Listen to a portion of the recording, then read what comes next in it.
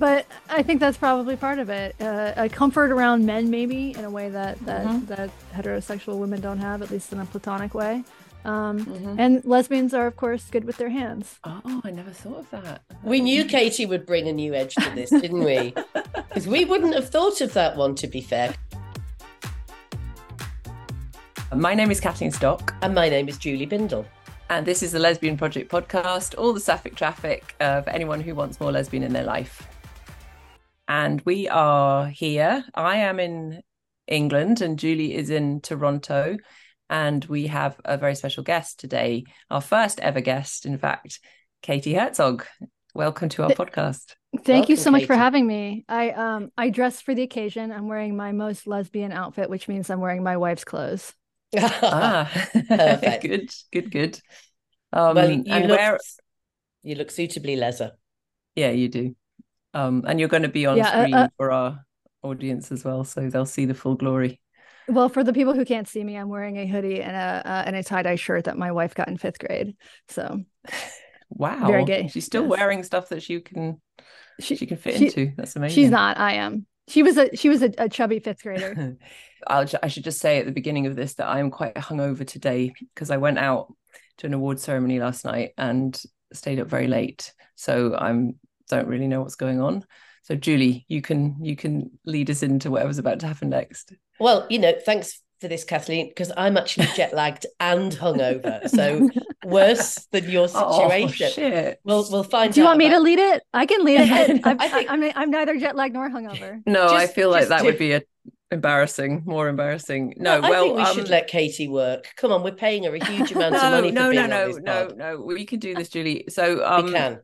I think we should introduce Katie to people that don't know her, although I'm sure everyone does, because Katie is the host of, or one of the hosts of Blocked and Reported, which is an extremely brilliant and successful podcast that I'm sure lots of you listen to already.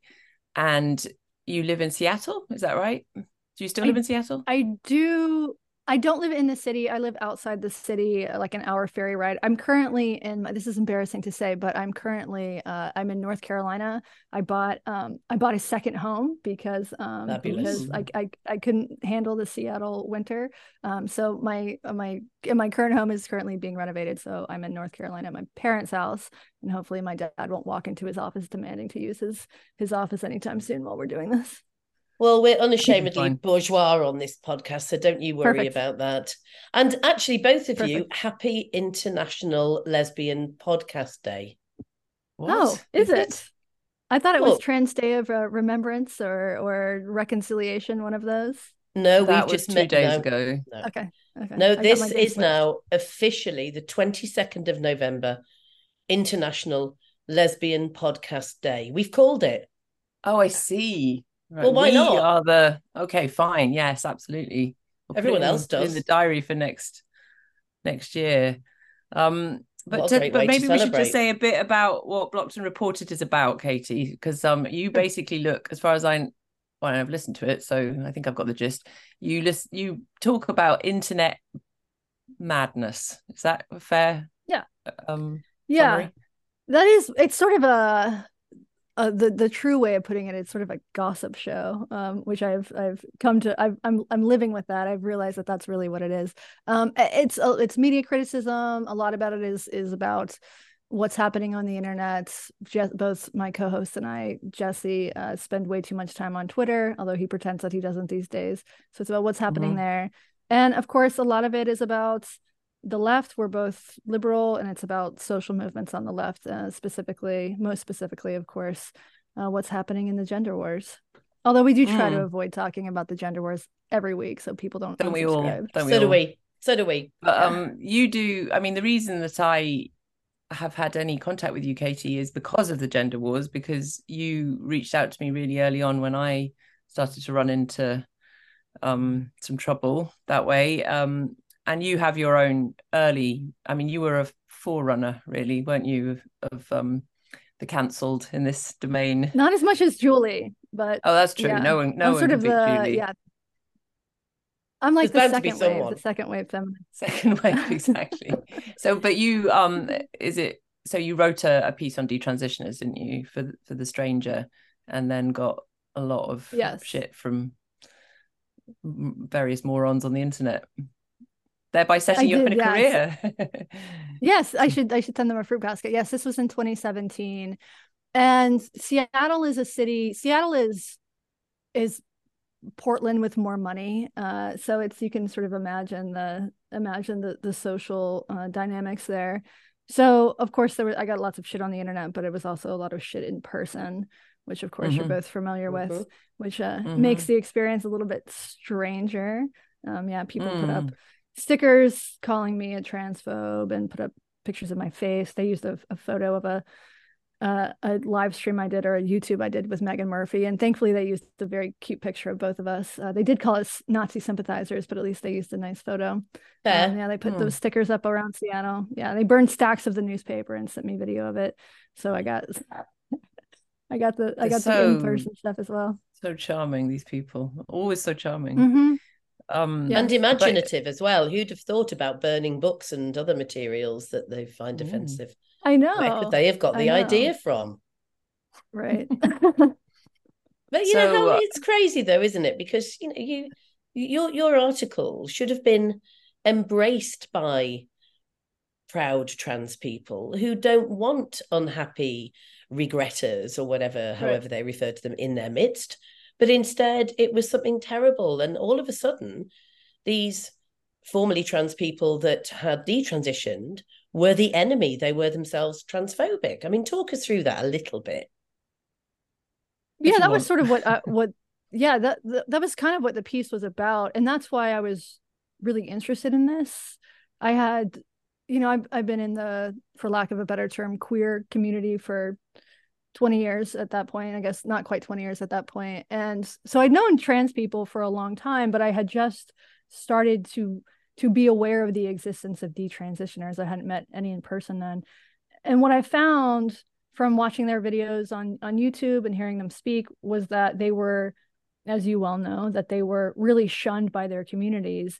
And that's what I found interesting about it, was that the people that I spoke to said that it was harder to come out as detrans than it was to come out as trans. Right. And I found that I found that dynamic very interesting. They talked about all of the social repercussions of this, and then of course I experienced them myself. And I did, in the piece, if I went back and read the piece today, which I would not do, it's sort of like reading your diary from years ago. There's so many things about it that you just cringe.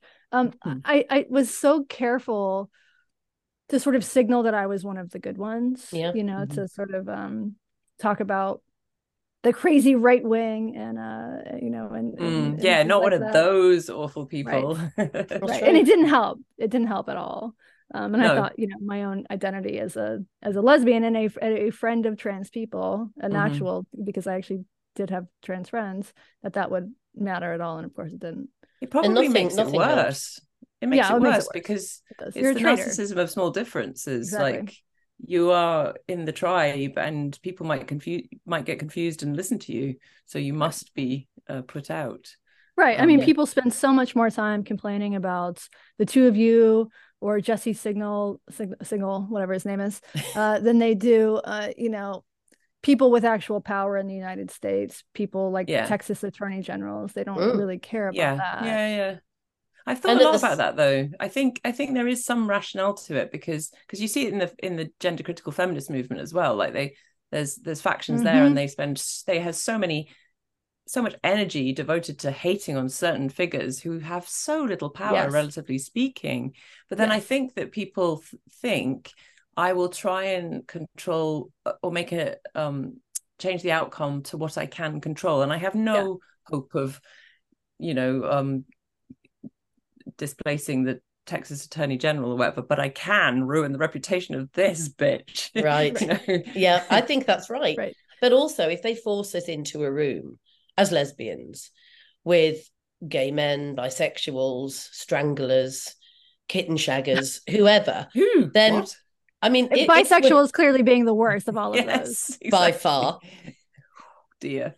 Yes. I mean, if we're forced into a so-called fake community with people not only with whom we have nothing in common, but that we have very opposing values and politics and needs to, How are they surprised when we start fighting? I mean, I remember once meeting, and he will not be named, but an absolute dickhead who writes for a liberal newspaper when nobody really knew him. And I met him in the green room of some TV program that we were both on.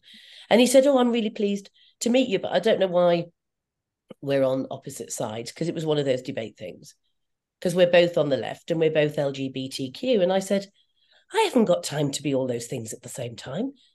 I can't. What are you talking about? How can I be LGBTQ? I mean, it's basic semantics.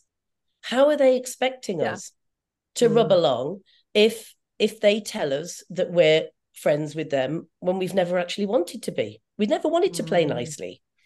Well, is that how you feel, Katie? Was there a time when you wanted to be part of a bigger scene? I mean, I was part of a bigger scene. And I will say, Julie, I have met some people in recent years who have been LGBT and Q. Lots of identity switching these days. Right. But I was part of a bigger scene. I mean, when I was younger, let's see, I came out around the year 2000. So I was in that wave of culture where sort of lesbianism was big for a moment, but very sort of L word. The Ellen show, pop culture was embracing lesbians. Culture was embracing lesbians in the US, but very quickly it became all about queer. And I was a part of that for a while because I was young and I liked to go out drinking, and that was just sort of my lifestyle. And I was very much a part of that. And there were always trans guys in that scene. And at the time, trans guys were, I think most of us just sort of thought of them as like extra butch. And they were welcome in that scene in a way that males would not have been. They were welcome at lesbian bars. Lesbians dated them. And there was an acknowledgement that there was something different about trans men and men. The idea that, trans men or trans women are women, clap emojis, would have been insulting. Yeah. Because they considered themselves trans men. Right. And so they were always a part of that scene. And then it wasn't until later, in more recent years that the dogma sort of changed to this, assigned sex at birth, you are whatever you say you are, and things got ideologically stranger. But I didn't have any problem with that when I was younger. It was just, and it really wasn't until I started seeing people transition in really large numbers, that's when I started to question what was happening. So for me, it really started around 2012. And I've told this story before, but I was living in Charlotte, North Carolina, and I was good friends with a trans guy. And he lived in a house that had been it was either 4 or 5 women in this house, including him. They were all lesbians, and he transitioned. And he was one of these guys who sort of probably would have fit the metric for, insistent, persistent gender dysphoria at a young age. He thought, as a little kid, he thought he was a boy. His parents or his grandparents raised him, but they were comfortable with that. They sort of raised him. He was a tomboy, but they sort of raised him as a boy. And he transitioned in his, I guess, probably mid-20s. And within a year, all of his roommates transitioned as well. So you had, I can't remember, it was 4 or 5. But so I saw that and I thought, this is impossible. The numbers here, we know that trans people make up less than 1% of the population. How did you all just happen to find each other in this like town in North Carolina? This makes no sense. And that was my first sort of inkling of like, oh, something is changing here. And then but I thought that was an anomaly. And then within, the next 3 or 4 years, it was really rapid after that, I started seeing butches in particular either transition or declare themselves non-binary and change their names and pronouns at just a really rapid clip. I feel like I should keep a spreadsheet at this point to just keep track of everybody's new names and pronouns. It happens so quickly. And so for me, that was when things shifted, and that's when I started saying like, something else is going on here. This isn't, there's always been trans guys in this scene and some trans women sort of on the periphery of these queer scenes that I lived in. No big deal. But when the numbers just started to rise exponentially, it was like, this is different. So, yeah, so I was part of I was just going to say, did you have any reflections at the time about why there was so little critical thinking going on about it, apart from you? I mean, like, it seems obviously like something's up. Like, even that original trans guy must have thought, what the hell? Mm-hmm. Why Yeah, are you all Yeah. he copying did. me? Yeah. Right. Yeah. You know, I think that queer people tend to be like to think of themselves as iconoclastic, different, alternative, and actually are followers like everybody else. I think Hmm. that's sort of what it comes down to, is that most people, we are a species that is mimetic. We follow others' behavior. Social pressure is immense in terms of enforcing behavioral Yeah. norms. Mm-hmm. And I think that the queer community is no different than any other community. You know, I remember being in a bar in Seattle. This was maybe 5 or 6 years ago. And I was there with a bunch of queers, you know, a bunch of people who would have called themselves lesbians 10 years before, but maybe 15 years before, but were calling themselves queers. And we're at this bar, and this group of girls walked in, a group of women, and they were all dressed alike, and they were like sort of preppy looking, you know, or what, I don't know what the equivalent would be, like just normal pretty girls, all had the same boots, had the same jeans, had the same shirt on, same basic haircut.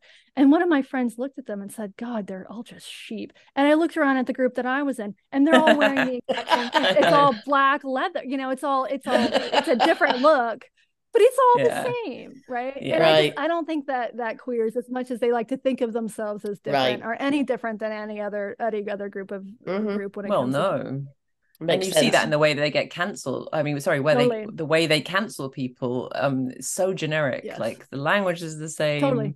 the look is the Yes. same. I know how to scan an environment for the people that will cause me problems, because they're all wearing really stupid specs. Yeah, I know it's They've got a certain true. kind of Yeah. spectacles that I'm just like, oh shit, red flag, red flag. Yeah, the problem is though now Yeah. is that the queers that are against us have stopped dyeing their hair blue.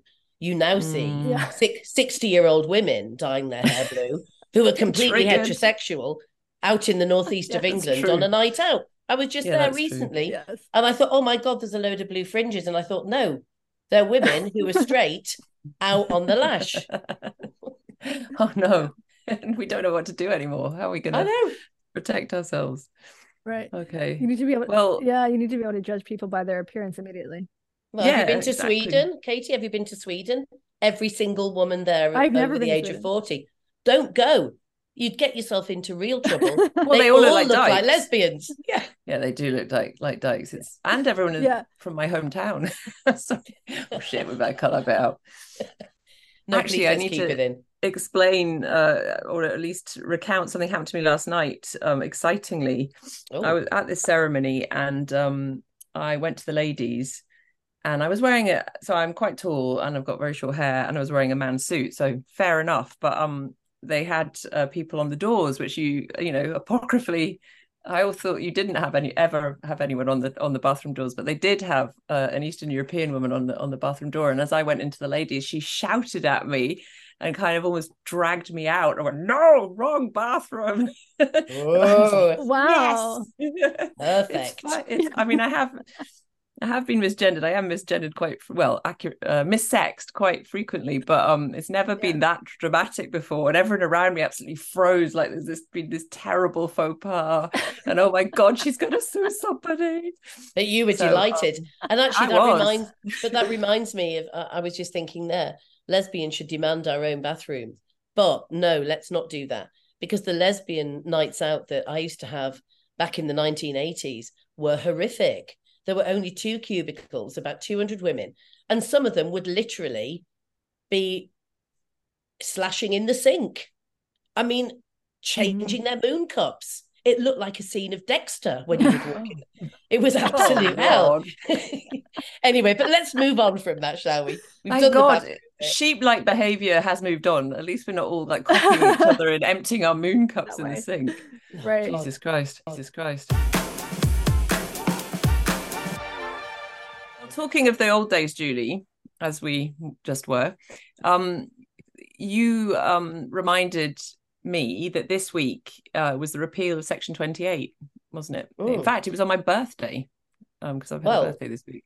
Okay, And it was, and I missed your birthday, Kathy. I'll I buy know you I a kept it margarita. I'm quiet. sorry. Thank you. But I hate that. so you reminded me that back in when Section 28 came about, and perhaps you should explain what Section 28, there was a Mm-hmm. lot of direct action and lesbian direct action in particular. So I've been looking at Oh. clips of lesbians abseiling into the House of Lords, for instance. But first, why don't you explain to anyone who doesn't know what Section 28 was? Well, Section 28 was a pernicious piece of legislation brought in by Margaret Thatcher's government, and it became law in 1988, and it forbade local authorities, public kind of services, to give any kind of positive spin. In other words, it had to be either a negative spin or nothing at all about same-sex identity or relationships. So one of the big things was about pretend families. Many lesbians had children from previous heterosexual relationships. Some of them had them with their female partners via a turkey baster. We'll put that in the show notes, everyone, in case you don't know what a turkey baster is. Well, they do. It's And Thanksgiving. Of course they know. Yeah. yeah, but yeah, okay, this is a different type of use for the turkey baster. Never use the turkey baster for both of those things. Anyway, so there were lesbians who had kids. Gay men hadn't started with the kind of renting a womb, having babies through surrogacy. We weren't allowed to adopt. But we took great offence at our families, however we constructed them, being called pretend. And there were all kinds of other issues, of course. So teenage, gay and lesbians at school who were being bullied, who weren't even allowed to speak about, being gay unless they said, and it's shit and I hate it. Either way, it became very clear that what was happening with the gay men in trying to protest it and repeal it was that they were saying things, not all, but I love generalization, as everybody knows. They were saying things like, please just accept us, tolerate us. We just want to be tolerated. We're just the same as you. We're no different, except we've got some kind of kink in our gene. We can't help it, so please don't punish us. The lesbians, and another generalization I know, but there was a big difference, we're saying things like, we love being lesbians. Every day we wake up, we thank God that we're a lesbian. This is fantastic. Give us a pill to make us heterosexual, we'll spit it out. And so we decided to do quite adventurous things. Now, there were some great actions that I wasn't involved in, and I really wish I was. One was lesbians abseiling down the House of Lords as the bill was being debated. And so they threw rope over this. I mean, our House of Lords is, I suppose, like the Senate. So big, tall, seats in the gods. Imagine the opera, but without the music or the fun. And literally abseiling down in front of all of these shocked members of the House of Lords and staff. And it was a huge, huge deal. I was in the building at the time, but, all I can remember was the security running towards these women who were whooping and waving their fists in the air, repeal Section 28, and them all being locked up and them not knowing what to do with them. They didn't. So they weren't all locked up, because I looked this up. Some of them were let out, went off to the pub and tried to tell journalists it had happened, but the journalists didn't believe it. That's true. I think 2 or 3 of them were locked up, but either way, they really didn't know what to do. And eventually they came out and carried on drinking as lesbians traditionally do. And that was brilliant. And the other piece of direct action, I think this is my favorite of all time. We were all doing lots of direct action at the time against the sex industry and male violence in general, but this was all focused on Section 28. A group of women found their way into the BBC as the live 6 o'clock news was being recorded. And pretty much everybody watched the 6 o'clock news at that time. And these 2 lesbians stormed the studio, as I think it was Nicholas Witchell and Sue Lawley. Sue Lawley, yeah. That's right. Was reading the news, and they were saying things like, oh my God, we've been invaded. We've been invaded.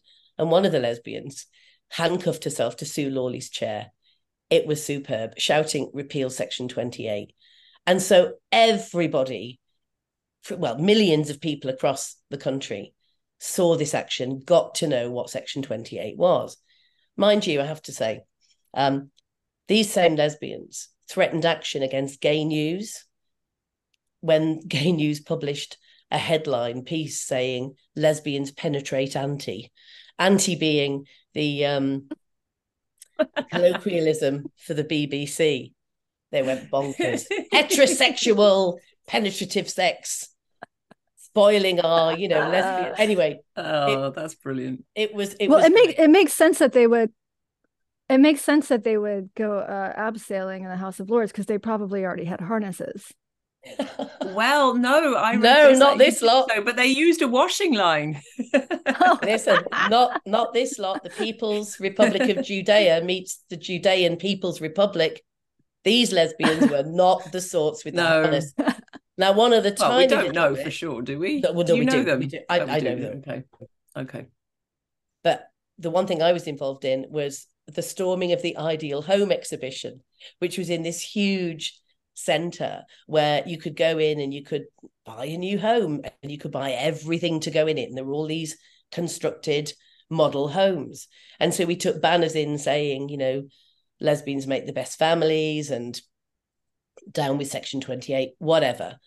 There were some great photographs of it. And we basically just hung out in this model home, shouting slogans and waving at all of the very shocked passers-by who'd just gone in to buy a set of curtains and some blinds and a new bathtub.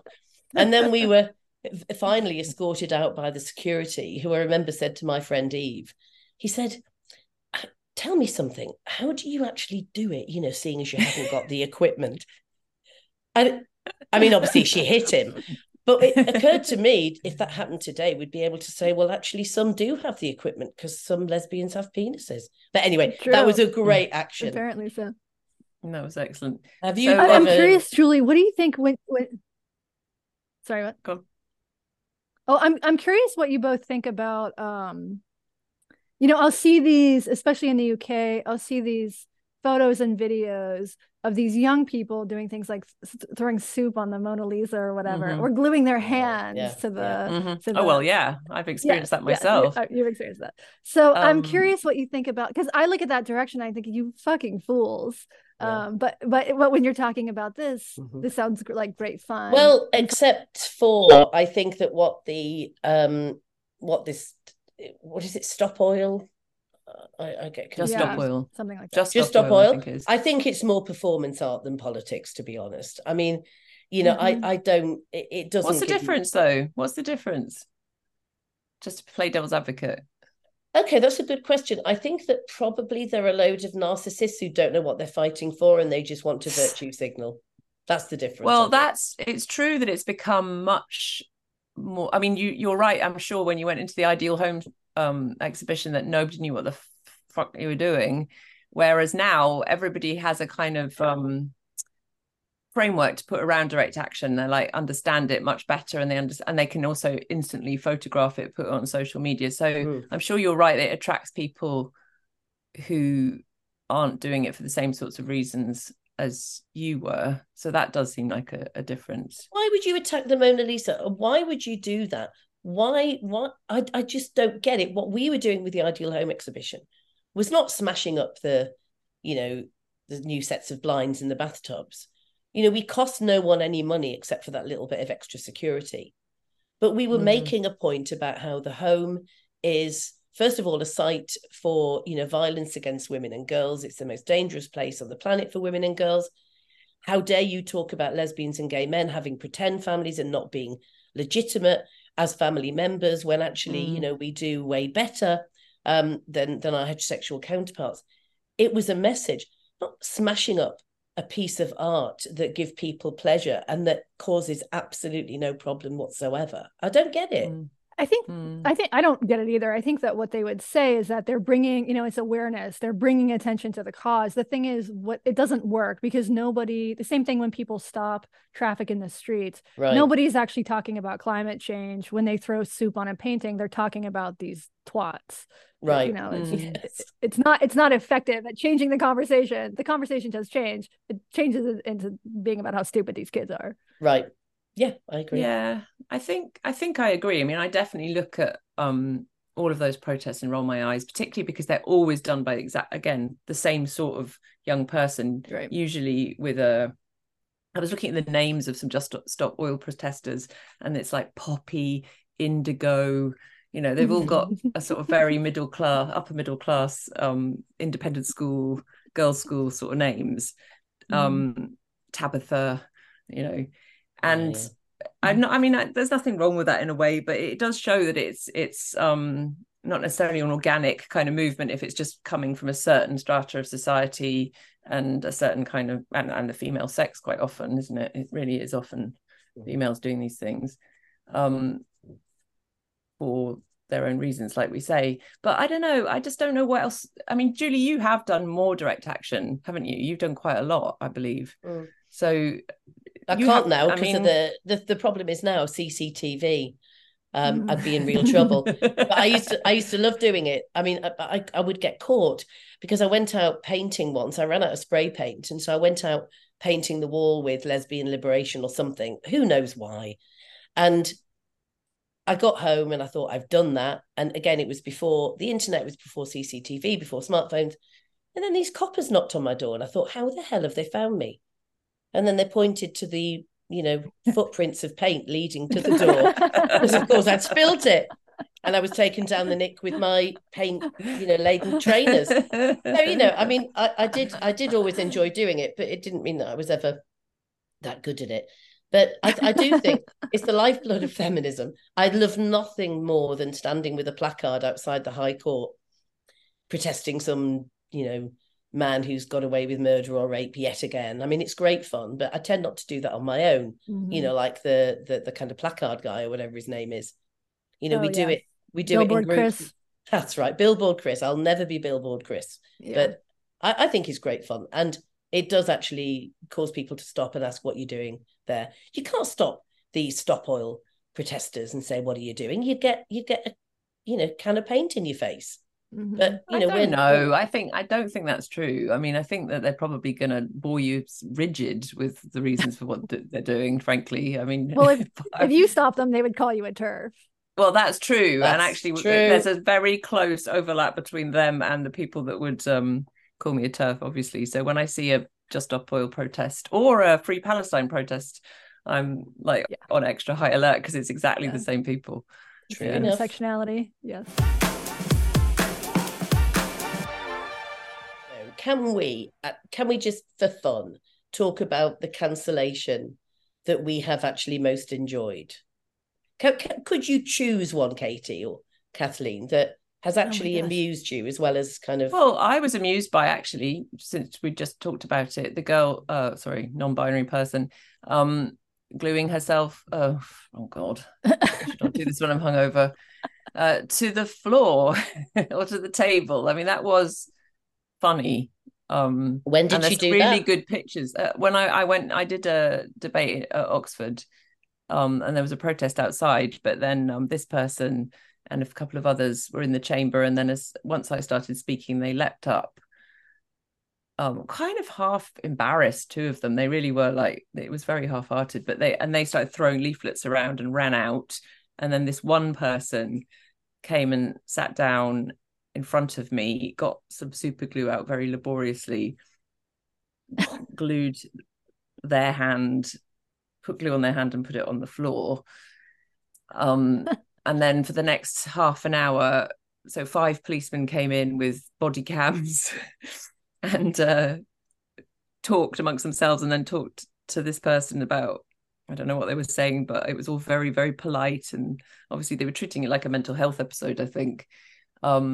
And then eventually they got some solvent out and very, very carefully unglued their hand and carted them off. But by this point, it was a sort of carnival atmosphere in the chamber. Like, people were just like booing this person and shouting, "Get on with it!" And it was getting more and more hilarious. Everybody was having a nice time. It was quite fun. It was the least painful experience I've had. Photographs were great, Katie? The next day as well. Yeah, they were.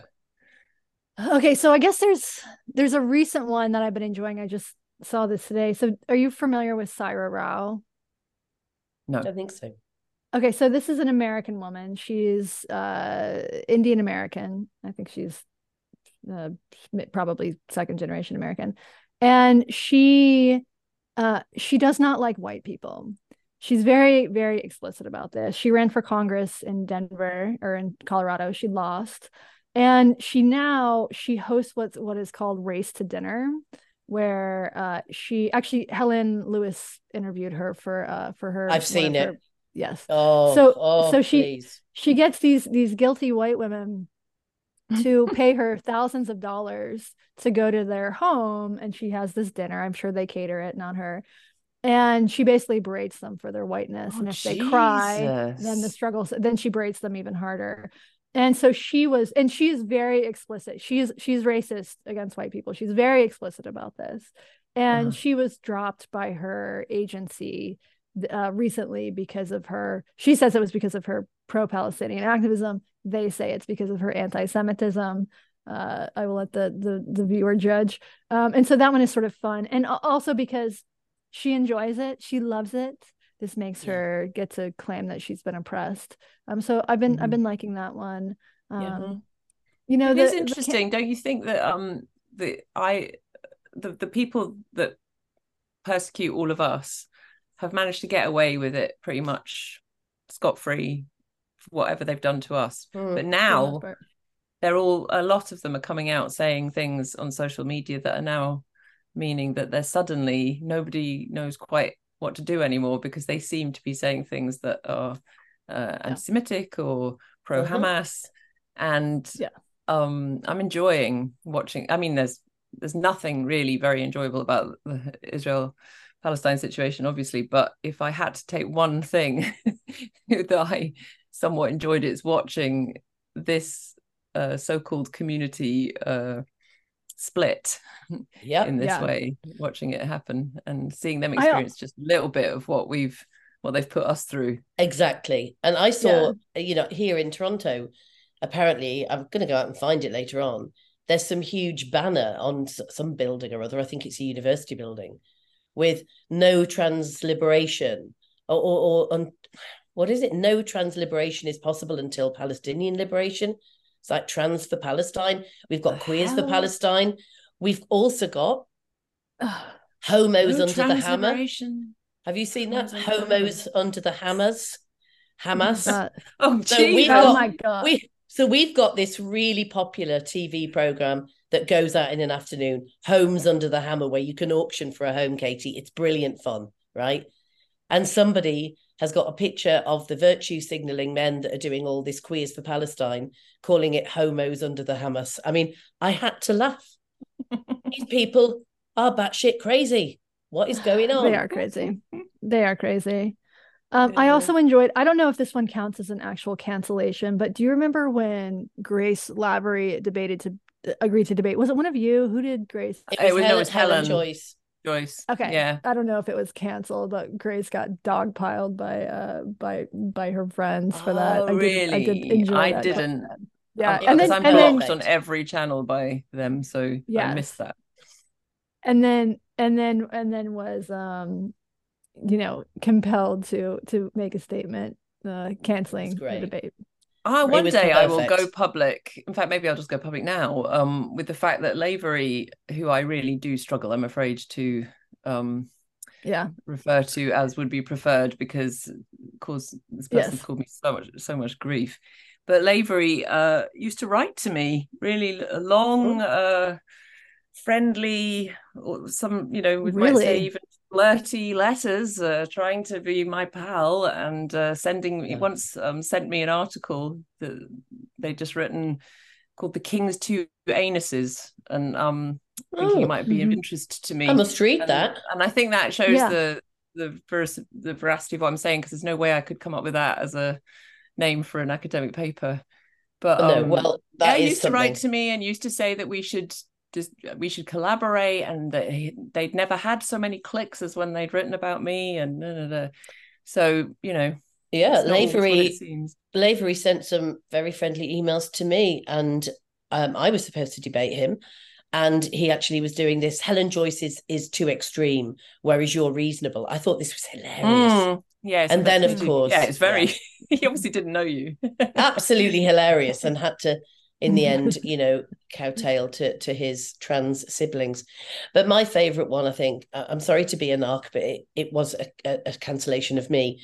But it's very amusing because it was a retrospective cancellation. Mm-hmm. In 2018, I went to Australia to do a book tour, my book on prostitution, nothing to do with the trans issue. And we had this packed event, sellout event at Readings Bookstore in Melbourne. And it was a great night. There were all sorts of people there, from elderly men, young men and women, everyone in between, lesbians, feminists, the whole lot. Sold loads of books, so made plenty of money for the bookstore. Had a nice Q&A. And then just over 2 years later, beginning of 2021, Juno Dawson, trans-identified male, was debating with some non-binary person, not debating, rather, doing an online event for readings together. And the non-binary person was hosting this. And they then said to the manager of readings, unless you apologise for hosting Julie Bindel in 2018, we're not doing the event. So the manager then put out an apology for upsetting the trans community and for hosting me, and how terrible, apologies for any hurt caused. So my publisher out in Australia went berserk because they had a good relationship with readings, loads of business their way, said inflammatory of Bindel. So the manager apologised for apologising. I then sent an email saying this is a fucking disgrace. And he got so annoyed that he apologised for apologising for the apology and apologised all over again. Fancy actually putting out a statement retrospectively cancelling someone. I mean, please. Yeah, well, once you're in that game of apologising, then it's never going to stop. There's no end to the things that you have done or will do, or, you know, could possibly atone for. Never apologise. The nesting doll of apologies. Yeah. Yep, never works. On a less controversial note, we were going to ask Katie about lesbian chefs. Oh yeah. So there's this program in the UK called MasterChef. In fact, I think it's become it's also in Australia, and I don't know if there's a version in America, but it's very popular over here. It started off as an amateur cooking show, and now there's a professional MasterChef version where they have young chefs basically compete against each other to do, you know, artichokes 3 ways. Oh, look, the balloons are back. What is going on with the balloons? But I thought they only did balloons when they thought it was somebody's birthday. Is it because I'm so upset that I missed your birthday, Kathleen? I don't know. I have no idea what it is. I'm really glad that you two are seeing this, because I would think that I was having some sort of like mental psychotic break. That could still be the case. Yeah, it could be. Anyway, let's get back to the it's not going to be very good for people listening only on audio, but so maybe we should explain that every now and again some balloons appear on Julie's screen. What colour are they? They're all different colours. Yeah. They're not just pink and blue, they're every colour of the rainbow flag, people. Well, they are. Yeah, maybe someone's hacked us. Yeah, it's not just a gender reveal. Send us a sign. Oh, a gender reveal. Yeah, a gender reveal party for the 3 of us. So Julie and I obsessively watch MasterChef, don't we? You do, don't you? I watch it. I've watched it every year for 20 years. And everyone, there's ordinary MasterChef for ordinary people that are home cooks. Professional one, celebrity one, MasterChef. Yeah. I still kind of hope that you, Julie, will get on to Celebrity MasterChef. That would be amazing. I can't bake. That's has a requirement. Jack Monroe ever been on this? Well, we're going to get to that. She hasn't. Are we? Okay. I think we have to. I'll tell you. We were going to try and stay. This is our less controversial segment, I thought. But anyway. Never. There's no such thing. I've already written a horrible, well, not horrible, but a rather critical article about Jack Monroe once, which apparently upset her, or whatever. I could tell you more, but I'm not going to. I did enjoy it too, but okay, so we have noticed lesbians. There's a lot of lesbians in professional MasterChef. There really are, like disproportionately. There was Verity this season who got knocked out after doing that thing that Scottish contestants always do, don't they, Julie, of like saying that they're really proud of the national produce, and then they cook something with venison and then they make Cranachan as a pudding or and it's whatever. shit. It's shit. Extremely boring. I'm sorry I am from Scotland, so I feel I can say this, but it's so boring to do that. Anyway, she got knocked out. And then there's this now that's still in it is Molly. I hope nobody's watching on catch up and is hoping we wouldn't spoil it for them. But Molly's still in. And Molly's from Leeds and is a real character, isn't she? She really is. I think you once described her as the George Formby of MasterChef. Sorry, Kathleen, but all bets are off. You know, you didn't tell me that was off the record. I did. I don't hope no one will know who George Formby is. They'll be Googling. George Foreman. Oh, no, not George Foreman. George Formby, like ukulele. Not George Foreman with the sandwich machine and 6 tons called George. No. Leaning on a lamppost. Leaning on a lamppost, George. I think he names his daughters George as well. Anyway, Molly, I love Molly. Me and too. That was entirely affectionate what I said. But we were discussing like why are there so disproportionately why are lesbians represented in the chefing community? What do we think about that? I'm not really sure I know. I mean, I would think that it's because chefs, although home cooking does not tend to be thought of as masculine, restaurants are where, at least in the US, restaurants do tend to be sort of a masculine environment. I think we can generalize and say lesbians are probably more likely to be masculine than straight women. Not all, of course. I have particular affection for the ones who aren't. But I think that's probably part of it. A comfort around men, maybe, in a way that heterosexual women don't have, at least in a platonic way. And lesbians are, of course, good with their hands. Oh, I never thought of that. We knew Katie would bring a new edge to this, didn't we? Because we wouldn't have thought of that one, to be fair, because we're Brits. Yeah. That's hopefully that's the reason we wouldn't have thought of it. Yeah. That's all good theory. That is a good theory. I mean, I actually looked up on the internet. I asked the internet and they did say, one of the guys, it's easier if you're butch to, or at least some women just feel like they want to be in male dominated environments because they're more comfortable there. Although there was also descriptions of discrimination. I'm not sure that it's always easy to be accepted. Sexual assault, sexual harassment. Maybe lesbians feel that they're kind of exempt from that. If they're saying, I'm not interested in you, dude, who knows? But it's a bit like the army. I mean, professional chefing is like the army. I think it's really the same across the pond, Katie. You know, our kitchens are sites of huge machismo. Things are changing a little bit. But it's really bad. And I know that Jen Agg, who's a really famous chef and restaurateur here in Canada, she's written a book which features heavily. She's not a lesbian, but a lot of people want her to be. But about the kind of sexist culture misogynistic culture within the kitchen. But some of the chefs that in Britain that are assumed to be lesbians is because some lesbians want them to be lesbians. Am I right? There's a couple. I was even there's a couple that Spill. Name names. Spill, Kathleen. Come on. I'm not going to name names, but there is a couple of well-known celebrity chefs in Monica the UK Galetti. Monica Galetti. Nigella Lawson. But they're Nigella. Hell.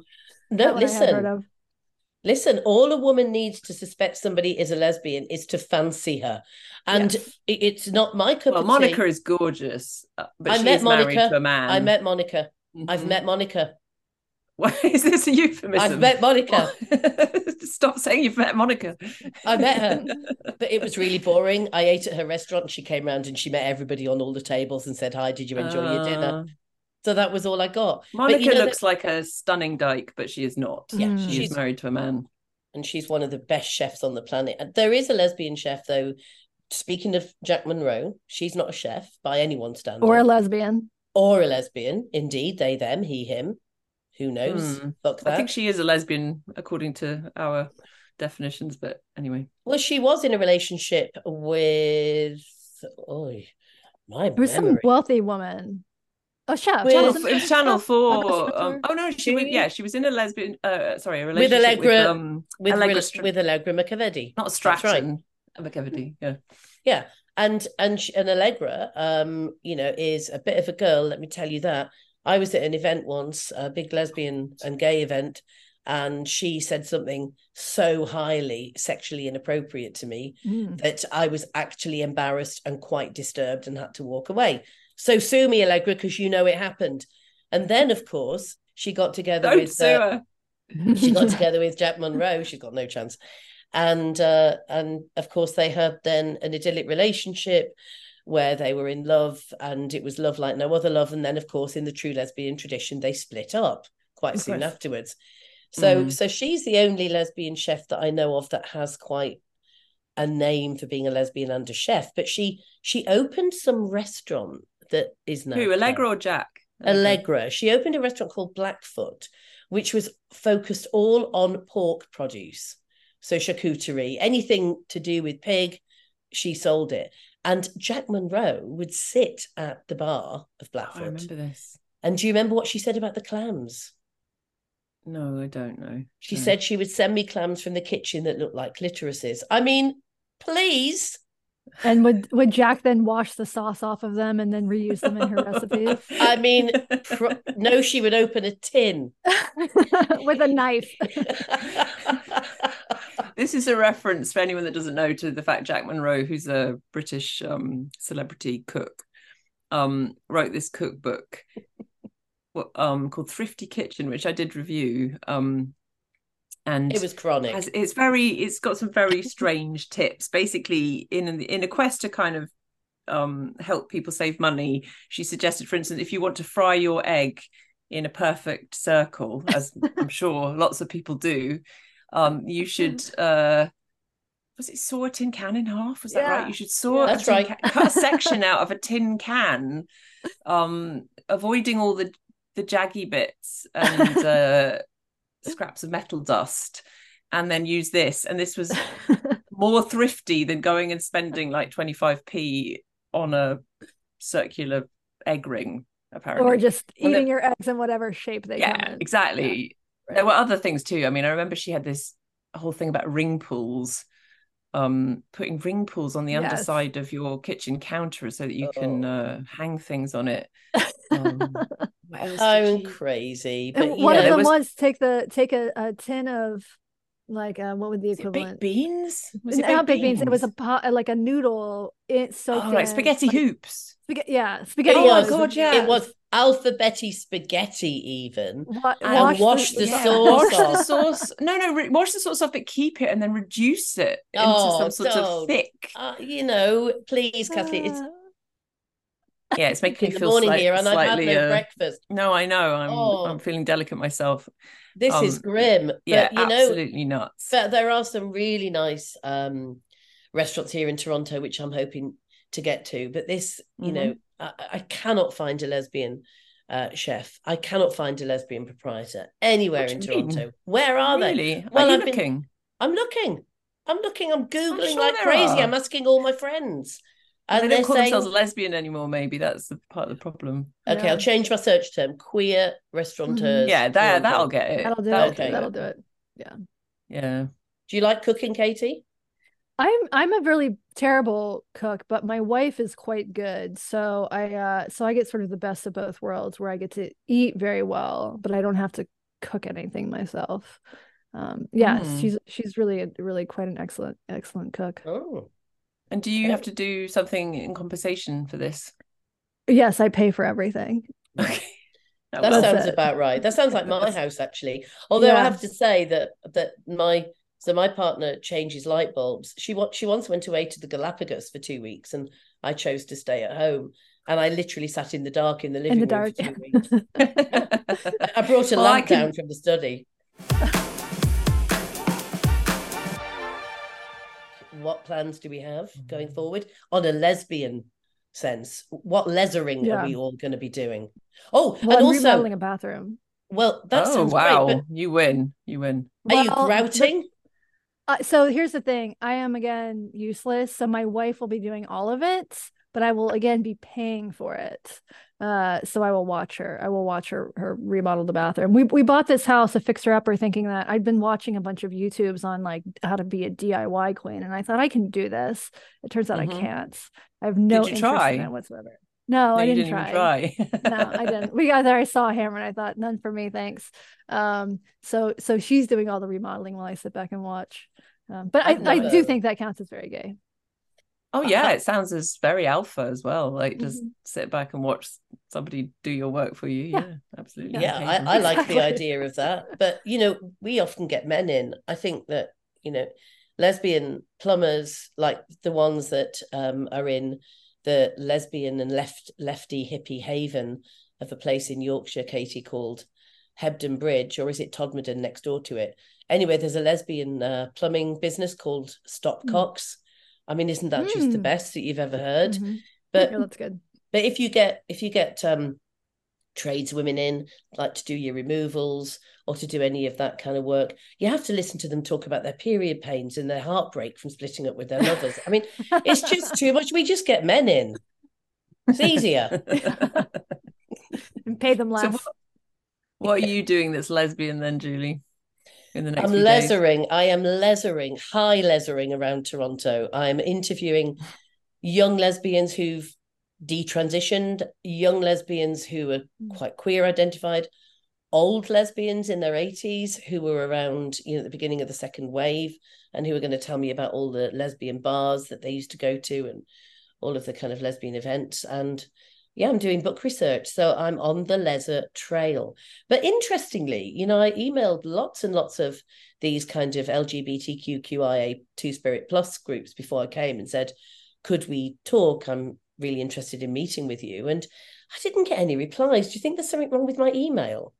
I think so. I think Yeah, Mm. so. they probably didn't get it. I hear the internet connections in Canada are slow. Yeah, actually, there is no internet in Toronto. Somebody told me that as well. Tell Yeah, us that before must be before it. before we have to leave you, Katie. I want to hear about your dog Moose, because Moose has got some Oh yes, serious fans. I mean, Moose is really he top should. dog, except for my dog. My dog Maisie is rivaling Moose. But tell us, because Yeah. Kathleen is a cat lesbian. No, I'm not. No, I'm not. What's with the I picture of you and the cat then on your well, WhatsApp I thing? because a cat was imported into my life via a Mm. relationship, but I was not a cat Mm. person before that. And then grudgingly, it was like some sort of rom-com over several years. The cat wore me down. Yeah, I've got And They one then do of when that. those. unfortunately it Yeah. Yeah. died, and I was absolutely Oh, devastated. I'm But sorry. Cats I'm are not. I was a bastards. dog person. I had dogs when I was a kid. Oh, So so we're all dog lesbians then. That Katie, makes tell us sense. about Moose, because he's a handsome boy, isn't Yeah, he? he is. He's the only man in my life. He is and he's full man. He has his testicles. He still has Do them? you do he does. He is, yes. You know, people ask me if I were a parent if I would, let my kid take puberty blockers. I won't even let my dog I get his love I love that. I but love that comparison. then his you ball wouldn't This gowns. let your this is going to child be the hump your best leg though, would you cancellation. either? So I don't let my like what? dog on my leg either. Okay, This well is Yes, how going do to you be the stop him? best. he doesn't. He's just he is. I often say this. Well, he has a pretty low sex drive, thank God. I think that's probably because he's around women all the time. But if reincarnation exists, I want to be reincarnated as the only dog of two childless lesbians. Yeah, yeah, yeah. He has the most fabulous life. He's seen probably 25 states. He is Mm-hmm. I drive across the country, across the United States, big country. I drive across this country twice a year at least so I can take the dog with me on vacation. Yeah. It's disgusting. It's truly disgusting. But it's understandable. I mean, my dog, somebody called me, an editor called me the other day, and I said without thinking, I can't talk. I'm just taking the dog into hydrotherapy. I mean, seriously, she's got arthritis. She's 16 and a half. She Oh goes to wow. hydrotherapy. We're all creaking around and not having Yeah. time to go to the doctors and all the rest of it. The dog has the best life ever. Yeah. Maisie, there's going to be a photo of her in the show notes and of Moose. Oh And good. Kathleen, I hope you get another dog soon. Well, no, I'm definitely not getting a dog because I've seen what happens to people like you two. Oh, Just how you right. can't leave the Okay. Yeah. country, can you? So Yeah. It's Yeah. true. definitely I not cannot doing leave the that. country. I can't leave the country. No, I mean you're all right because you live in a massive, great country where there's lots of Right. variation. But I I'm definitely not getting a dog. But Julie, your dog is famous, isn't it? Because well, I She mean, is. it's famous to all your friends, but it's famous internationally because Mm. um it what was it? Maisie did an impression, a mean Well, impression of Maisie Lady Princess won. Diana. Well, Maisie won a Lucky Likey competition. So back in 2000 and I think 10, 11, there was this big fundraiser for Pride Month, or is it the Holy Year of Pride? I can't remember now. And Mm. I saw that they were actually asking dog owners to enter their dogs into this Lucky Likey. And Maisie won because she looks so much like Princess Diana. And she's got those eyes where, you know, in that interview that Princess Diana did, there are three of us in that marriage. That's Maisie when you're not Yeah. stroking her. But the thing is, she only won because Jackie Collins didn't turn up, right? There were only two of them Right. in the heat. However, it was published in The Guardian and they had so many complaints because accidentally it was published on what would have been Princess Diana's birthday. Oh God. I need to I look think this up. she'd have been happy with that. Was she alive at the time? She so was not alive because Okay. remember, so she died in what was it, 1998 or Oh yeah, yeah. whenever, and this was like a 10 years, 12 years Mm. later. But we thought a respectful kind of gap of time had passed. And then when I took Maisie to the park, she was literally paparazzied. There were people coming up to her saying, "Is that the Wow. dog that was in the paper that looks like Princess Diana?" Then all of a sudden, her work dried up. There were no more supermarkets to open. That was it. Yeah, Maisie was cancelled too. Cancelled. She Yeah. was, yeah. Oh. They found out she's a turf. Thank you so much, Katie, for being with us. That was excellent. And Yeah. I hope you have a brilliant rest of the week, leisering in whatever Yeah. well, in sitting back and watching your wife Yeah. strip the bathroom. It's Well, been thank you great both. fun. Yes, it's great to talk to you both. Good luck with the show. Yeah. Thank And you. thanks so Thank you much. so much. And see you soon.